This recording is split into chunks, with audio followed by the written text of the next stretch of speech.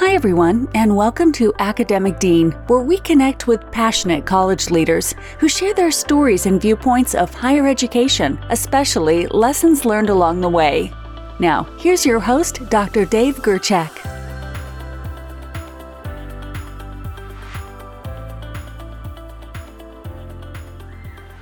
Hi, everyone. Today, I'd like to welcome Dr. Teresa Revenes to our show. Dr. Revenes is the Vice President of Instruction at Tillamook Bay Community College in Tillamook, Oregon.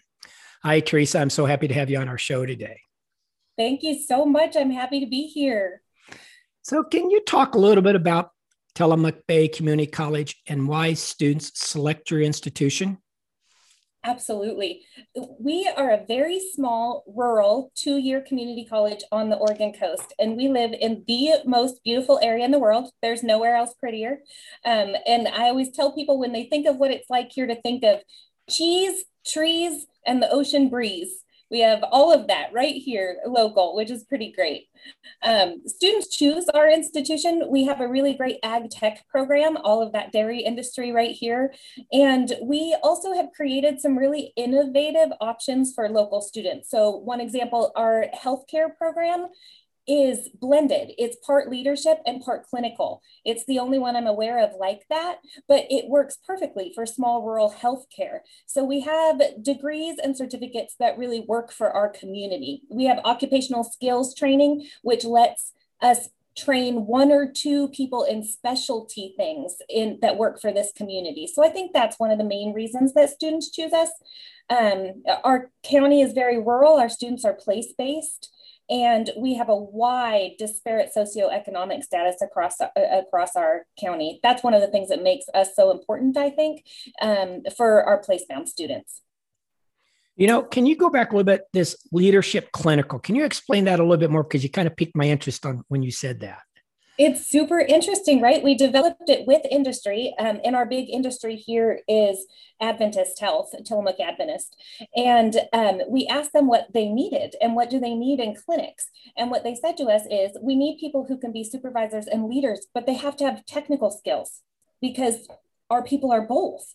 And so we said, okay. And so we created this AAS in healthcare administration, and you have to choose a clinical path in it. So you can choose an MA path, an EMS paramedicine kind of path, or a phlebotomy path, but you leave this healthcare administration with a clinical path. So you can be both in a rural clinic. It's pretty great. That's very cool. I don't think I've talked to anybody that offers that right now. So I've never heard of it. And we did it with our industry partners here. That's what they wanted. And it's great. It really works for our students. So what's new at your college for 2021, 2022? We do a really nice job with industry partnerships, but one area where we've really been putting some emphasis because we have not historically had a lot of transfer programs. So we're looking right now, we've added some emphasis to our Associate of Arts Oregon transfer. We call it the AAOT.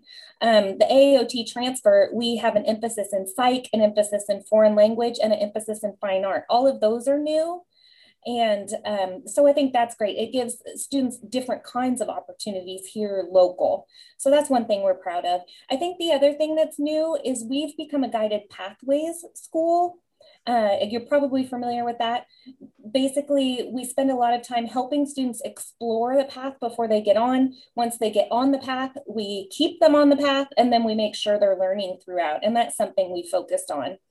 The other exciting thing, and I wish I could show you instead of just describe it, but if you look out my office window, we just bought a building across the street, and it used to be a mechatronics shop for a machining shop, and we just bought the business. The owners are retiring, and we are going to retrofit and work on that building to be a CTE space, and we're pretty excited about that too. Wow. So what is, I hate to use the word most popular, but what's some of the big you mentioned ag, what's some of the big programs there?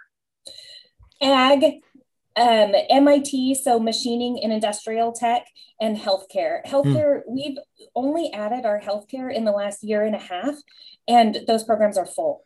Holy cow. Good for you guys. Good for you. Well, let's talk a little bit about yourself. And I know people sometimes don't like to do that, but can you talk about how you became an academic leader at your institution?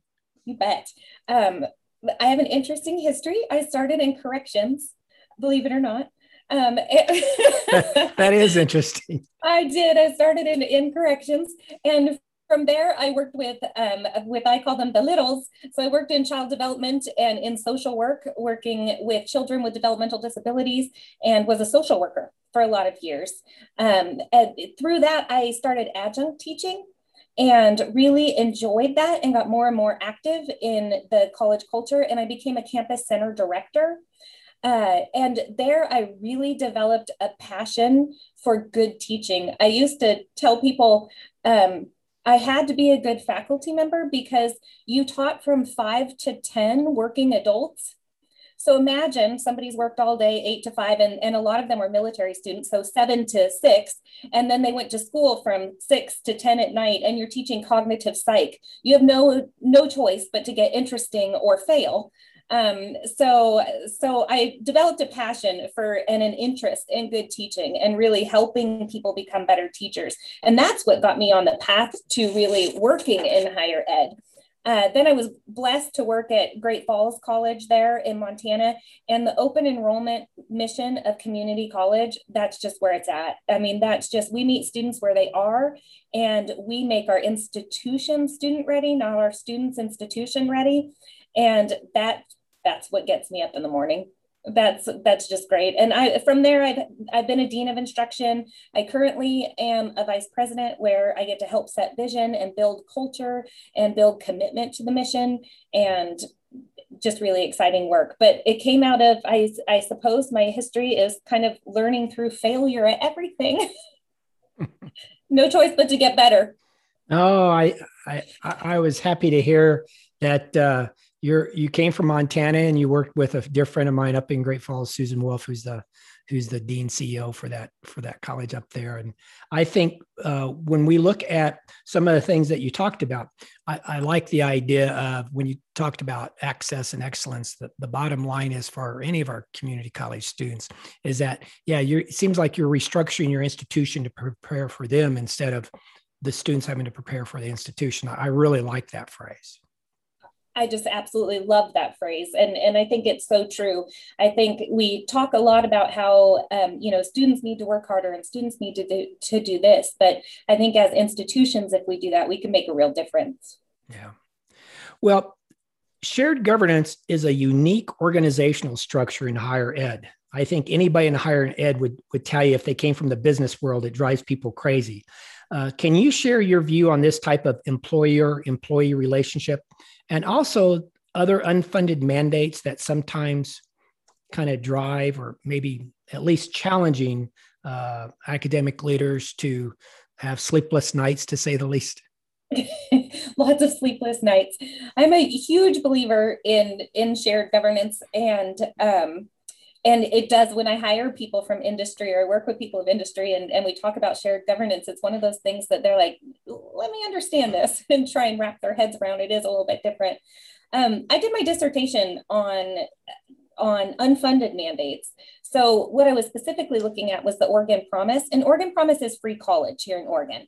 And what was interesting about that initiative is that it came with an unfunded mandate of student success. It had to have a student success initiative, and that was unfunded.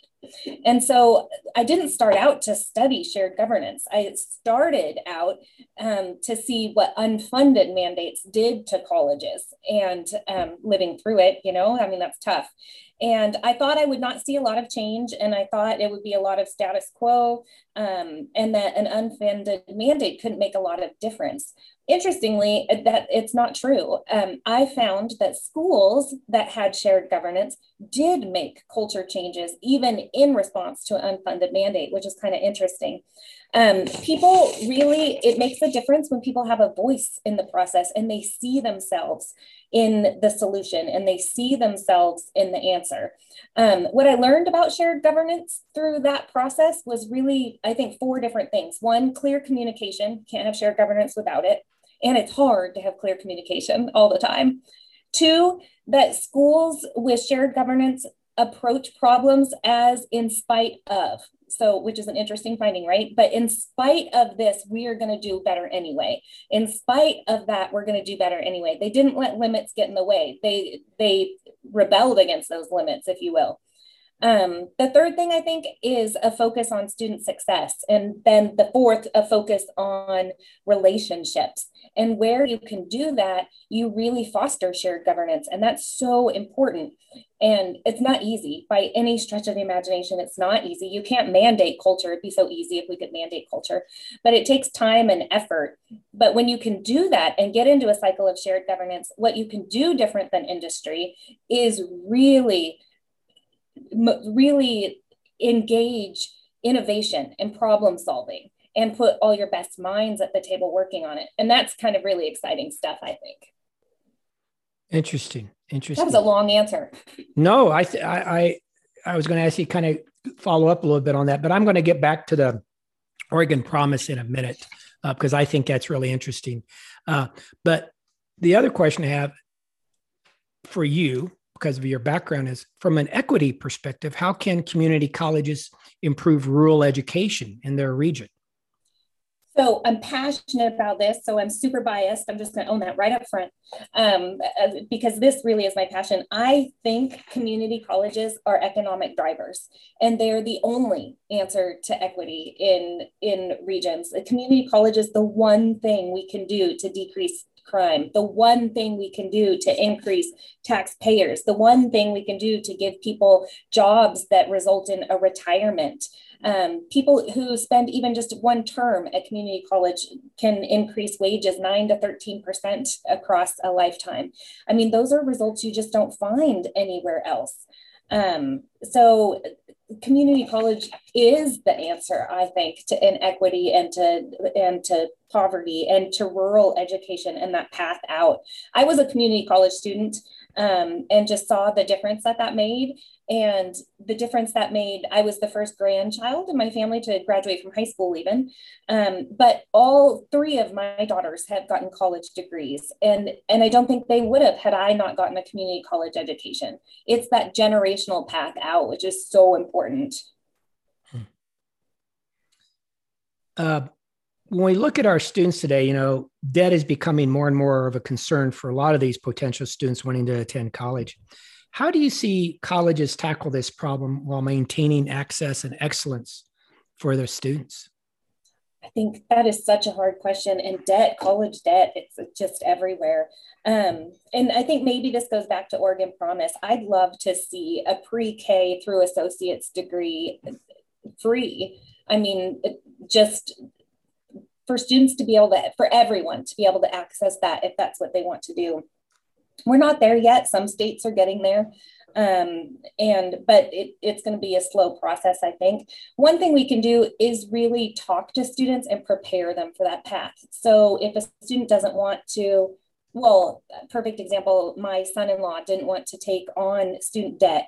And so we talked about what would work for him. He got his CDL at a community college, and he did that without debt. And he's making a fantastic living wage. So really educating people on the options. You don't have to do, like I did, 8-10 years of school. You can do the short-term career and living things that result in a living wage. And you can do that without debt. There's a lot of scholarships and opportunities out there. So my next question, I want you to spend a little bit of time on it because it has to do about the Oregon Promise. And so can you talk about the Oregon Promise grant and what that really means for students who want to attend community colleges in Oregon? So what the Oregon Promise did is it funded the first 2 years, and it had to be at a community college, for recent high school graduates. And it had some GPA requirements when it first started out. Gradually, those have lessened to increase the GPA has gotten lower for people eligible to increase the opportunity for people to access it. It's had mixed results, quite honestly. It was a last dollar grant. And so a lot of the students who were eligible for the Oregon Promise were also eligible for Pell Grants and the Oregon Opportunity Grant. So it was designed tended to address middle income students and help those students start at a community college, which again, I think everyone starting at community college is important. And it's a great way for people to get started on their education. So I think there was a lot of good that came out of it. It had a rough start. So when you say mixed reviews, I think what I'm kind of hearing you saying is you thought a lot of disadvantaged students would be able to use this, but what's happening is people who would have had other options to pay for college is also using it too. So it's not what you thought it was going to happen. Exactly. Is that what your dissertation kind of concluded? Or, because first of all, I want to mention your dissertation because I really think, I know you're not going to promote it, but I am, it's called The Oregon Promise, a look at institutions and decisions made as a result of the Oregon Promise policy. Because I've talked to a couple other deans throughout the country and when I talk about, let's talk about free community college. I know there's a few states doing it, but very, very few. And they're kind of struggling with, we don't know. It looks like it's just, we'll just increase Pell money. They're just kind of struggling with it. So I am interested in some of your research on that. It is really interesting. And I think what's interesting is it's been around a little while and there's not a lot of research on it. Still, we're not sure. It's kind of, okay, this was a great thing. Let's see how it works. There are places, Kalamazoo and Tennessee, where it has really increased the number of students who completed the FAFSA, which is an indicator of college going culture. So if you have more high school students who are completing the FAFSA, it's more likely that more of those high school students are attending college. So in some of those places, it has been shown to increase college going behavior. What's interesting is the very limited research that's out there really was that Pell Grant, right? That means something to you and I. Pell Grant doesn't mean much to students, but free college means something to students. And so what you really find when you dig into it is the same students who are applying qualified for a Pell Grant, but that didn't mean free college. And when they hear free college, that's accessible. So I think that's a really interesting finding, that there does seem to be some increased college going behavior as a result of the language around free college. So I want to get back to your dissertation. So can you give me a little 5-minute talk about kind of what that was and kind of what the results of that dissertation kind of proved or didn't prove? I'll try and give you 300 pages in 5 minutes or less. I know. I was going to download it, and I read the abstract, and son of a gun, I forgot to. I didn't buy it, and so I was trying to. It's like, gosh darn it, and I could only go so many pages before in the ProQuest. So I'll send you a free one. Thank you so much. So what my dissertation really was about was looking at. So the Oregon Promise put some unfunded mandates on colleges. And so they said, we're going to give students this money to go to college for free. And in response, you need to serve them better. Okay, well, that makes sense. We want to serve them better. But there wasn't money around that. So what I was really interested in and what I expected to find was that colleges wouldn't make real change to serve students differently, that they'd bring up something they were already doing. So a lot of colleges have a student success course, college success and survival, that kind of thing. And what I expected to see is that colleges would take that course and ramp it up, make it mandatory for everybody. And that would be the Student Success Initiative. So, because how do you meet an unfunded mandate? You have to meet it with resources you currently have, or find a way to find your own resources to make it happen. So I really was expecting to find that innovation didn't happen. And I was really expecting to find that not a lot of change happened, that the status quo happened because it was an unfunded mandate. That's not actually what I found, which was kind of surprising. I looked at mid-sized community colleges, interviewed leadership from all four of Oregon. Oregon has four mid-sized community colleges, and I looked at all four of them.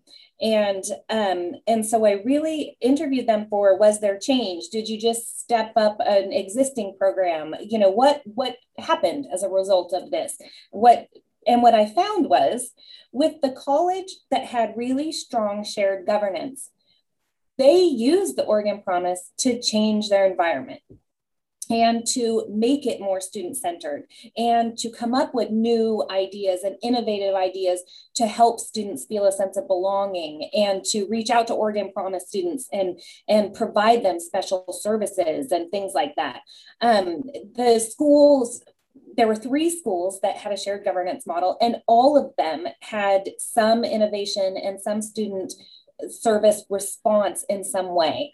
One school did not have a shared governance model, and they stayed with the status quo, which was actually kind of interesting. I appreciated being a part of shared governance prior to my dissertation, but I think after my dissertation, I realized shared governance isn't something nice to be a part of. It's key to innovation and success and a student success culture.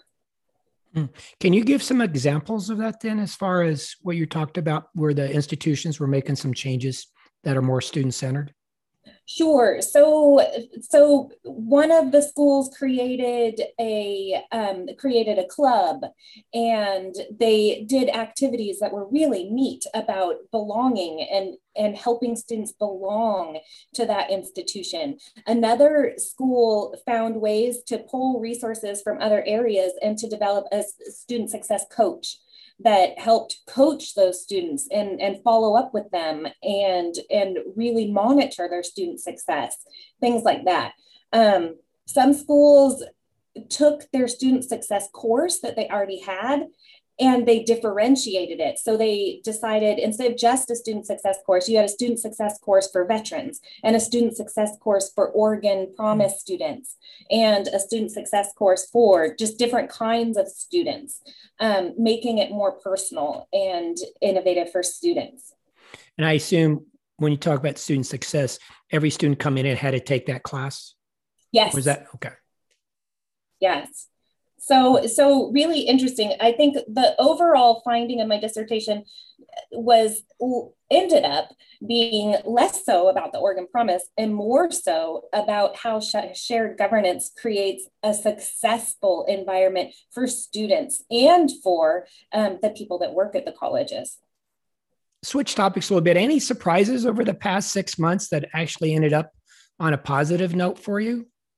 Yeah, have these last 6 months been hard or what? That might be the understatement of the year. These last 6 months, this COVID has been tough. There actually have been some, I was reflecting because I think we just hit the year mark of COVID just the other day and was reflecting on what good came out of it, did good come out of it. And I think there are some things that have ended on a positive note. I think innovation being one of them. We started, one of the things we did at TVCC, and this is kind of in line with the other things I've been talking about, we started a high flex teaching, and high flex teaching is interesting. So it's a course that's offered face-to-face, like a regular face-to-face course. And the same course by the same teacher at the same time is offered over Zoom. If a student wants to Zoom into the course, it's also offered asynchronous online. One course taught these 3 ways. And the great thing about it is a student, I'm going to use math, for example, because math's not my best subject. A student in math can be like, oh, these first 2 terms are really easy. I'm going to do those asynchronous online. And then week 3, math gets hard. And so the student goes, I need to come face to face. I need extra support for this. And they come face to face. Likewise, a student who may start the term as a face-to-face student and have all the best intentions of the world, and life gets chaotic in week 4 or 5, and the babysitter quits, and all of a sudden you've got little ones at home, and life gets in the way of community college, right? So these students just seamlessly go right on into the asynchronous part and don't have to drop their classes. They just changed their college going behavior. And HighFlex is incredibly student friendly. It's about making the institution student friendly and not saying to the student, if you want to be successful, you picked face to face, you need to keep doing it this way. We have to work with students. And we learned that HighFlex, working on that HighFlex model throughout COVID. And I do think it's something we'll continue afterwards because it's the right thing for students. I think the other thing that has been helpful here at Tillamook, for example, when COVID first kicked off, our K-12 partners here weren't ready for how could they be ready for COVID? They just couldn't have been. But we've been doing online education for a long time and doing it well. And so we went to the schools and said, here's what we want to do for you. And we made all of our college classes free to juniors and seniors for the entire year. Wow. And it was amazing. It saved the community, something like $380,000 or something over the course of the year. But the really important thing was those kids went straight into college classes. And we said they can take them graded, they can take them non-graded, they can take them audit. They could just sit in there. If they just want to sit in there and listen to them online or in Zoom, they can do that because we had a platform to continue their education. And it took our K-12 districts, it took them till fall to get that set up. So I think those partnerships became really win-wins. And our high school students did amazingly well. And I'm hopeful that they now see themselves as college going material because they've done it successfully and they did it low risk. It didn't cost them anything, and they could backwards take our credit and take their transcript back to the high school and got high school credit for it. And so it just became this win-win partnership. And I really hope that's something that we can continue, that K-12 partnership, because it did get so strong during COVID. So I think there are good things that came out of it. Yeah, the dual credit's an interesting thing. I've watched that. In Montana, we have, we call it 1-2 free. In other words, they can do about 6 credits free before it comes over. And we've watched an increase of students going in. My question, though, when you talk about dual credit, are the classes they're taking mostly general ed classes, or are they actually taking some CTE classes that are going to bring them into the community college? Both. We had students who took gen ed, they took writing, they took math, they took speech. Speech was really popular, interestingly. But they also did CTE in terms of they were able to do medical terminology. They were able to do business. They were able to do accounting if they wanted to do accounting. So there was a mix in what they did. And we actually have a few students who were so active over the last year that they're pretty much going to achieve their associate's degree by the time they graduate high school, which is amazing. So and cool. For free. Yeah, that's so cool. When you look at the HighFlex courses, and I from my background as a faculty member, we would have distance online, and I actually brought in robots into the classroom to teach some stuff distantly. But it was either you do it that way or you have face-to-face. So the HighFlex I really like because a student can choose, do I come to class today? Do I do synchronous today? Do I do asynchronous today? It's really cool. Now, putting on a faculty hat, I'm going to say, do you know how much work you want me to do to make this one class that I've been doing for the last few years? Now I'm going to have to make it in 3 different versions. How do you help the faculty work through that first? And it sounds like shared governance helps with that, but also how do you give them the tools to better prepare them to do HighFlex classes? Oh, such a great question, because it is hard. You brought up the exact hard part about it. You want me to teach one class 3 different ways. I've taught 3 classes those ways, and you want me to do that at once? How does that work? So how do we do that? A variety of different ways. First of all, our faculty are hearing from students, we love this, we love this, we love this. Oh. And that alone is so motivating for faculty. Our faculty care so much about how this is impactful for student success. So that's one thing. But we've also brought in training. And here's another kind of interesting, we're doing this in spring. We have a trainer who's doing I think it's a 2.5-week course for faculty on how to teach HyFlex. And we offered slots to the community colleges to the south of us. And so 3 of our Oregon community colleges are all joining together in their faculty. So we're going to have 41 faculty from these 3 schools who are learning to become experts in this and can be mentors in it. I'll be honest, it takes a lot of work and time to develop these classes. It does, it's hard. And I acknowledge that every single day that, hey, you're putting this work into it and it's hard.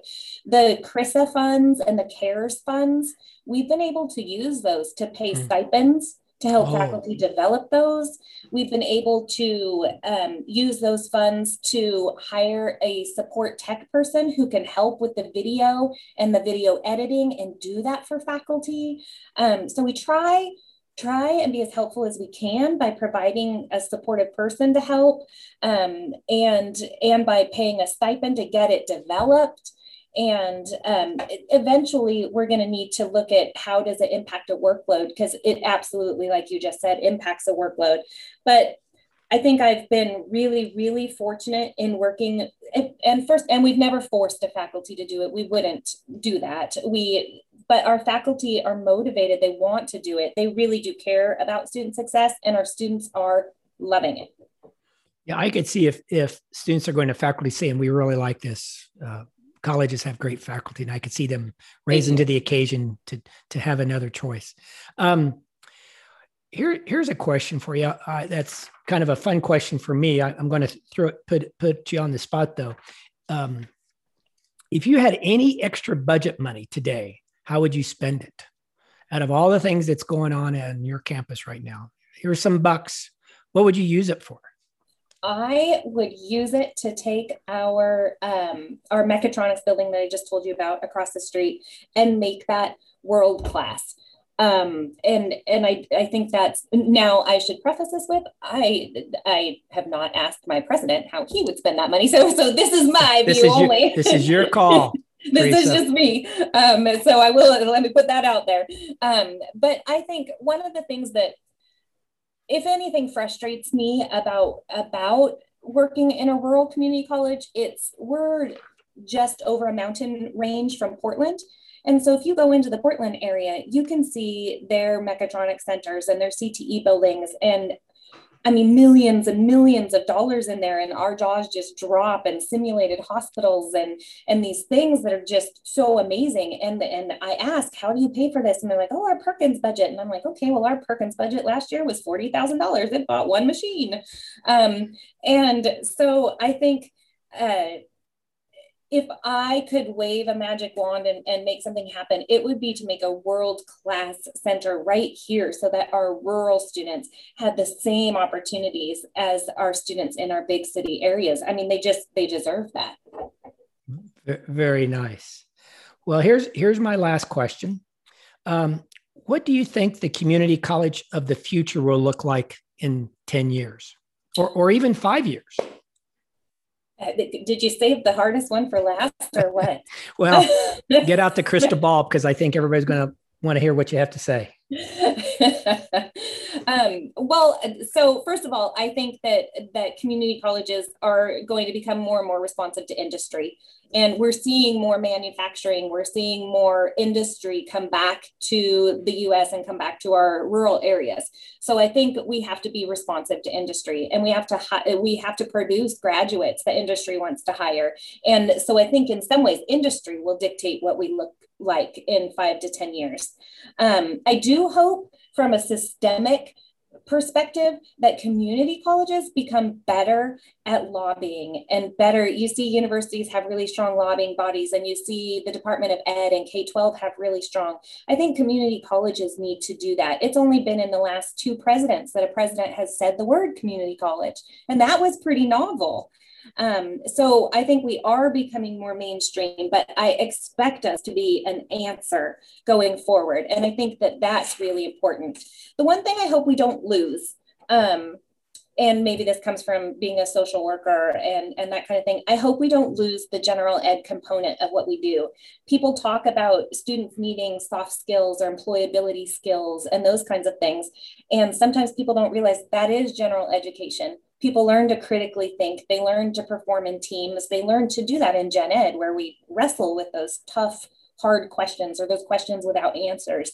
And so I hope that the community college of the future preserves that, because that's what produces well-rounded critical thinkers. And oh my gracious, does the world need more of that? I agree. I was putting together a criminal justice degree, and I remember talking to the police chief here in Billings, actually. And, I'm thinking of all those technical skills. Well, the technical skills. And he said, Dave, I need somebody who can talk to people, who can write things. In other words, he wants the professional skills. They can teach the other. That makes a police officer employable for him. Yes. That changed my whole philosophy of gen ed classes sometimes, because, when I first started out as teaching, I zeroed in on the skills that was in my program that I thought was so important. And then students would come in and say, oh, this gen ed class, and they seem to separate them. They seem to talk about them like, that's just something I have to get through. The important thing is getting through the program. And then at the end of the program, they realize those, as you call them, soft skills or professional skills, actually makes them employable. Yes. In all my leadership positions that I've held, I've never quit teaching. I still teach a course and here and there, and I teach. My favorite course to teach right now is on ethics, and we wrestle with all of those things in the news and wrestle with how to critically think about them. And ethics, you don't think, oh, we should put an ethics course in criminal justice, or we should put an ethics course in welding or manufacturing, but we absolutely should. When you think about where do we wrestle with these problems and how do we learn to critically think and how do we practice critical thinking, that's in gen ed. And as the further we got away from gen ed, the more people, industry started saying, we need employability skills. We need employability skills. Well, you've got to put that gen ed back in. And as we do that, we see more of that. So I hope that the community college of the future doesn't lose that. I just love, what the Dalai Lama said, what the world needs now is more critical thinkers. And that's just never been more true. Well, Teresa, thanks so much for being a guest on the show. I really enjoyed our conversation. I had so much fun. Thank you for having me. It was a blast. Well, that ends today's show. Thanks everyone for listening. Thanks for listening to today's episode, and make sure to visit our website at academicdean.com for additional information. Also, if you enjoy our podcast, please don't forget to rate, review, and subscribe. Until next time.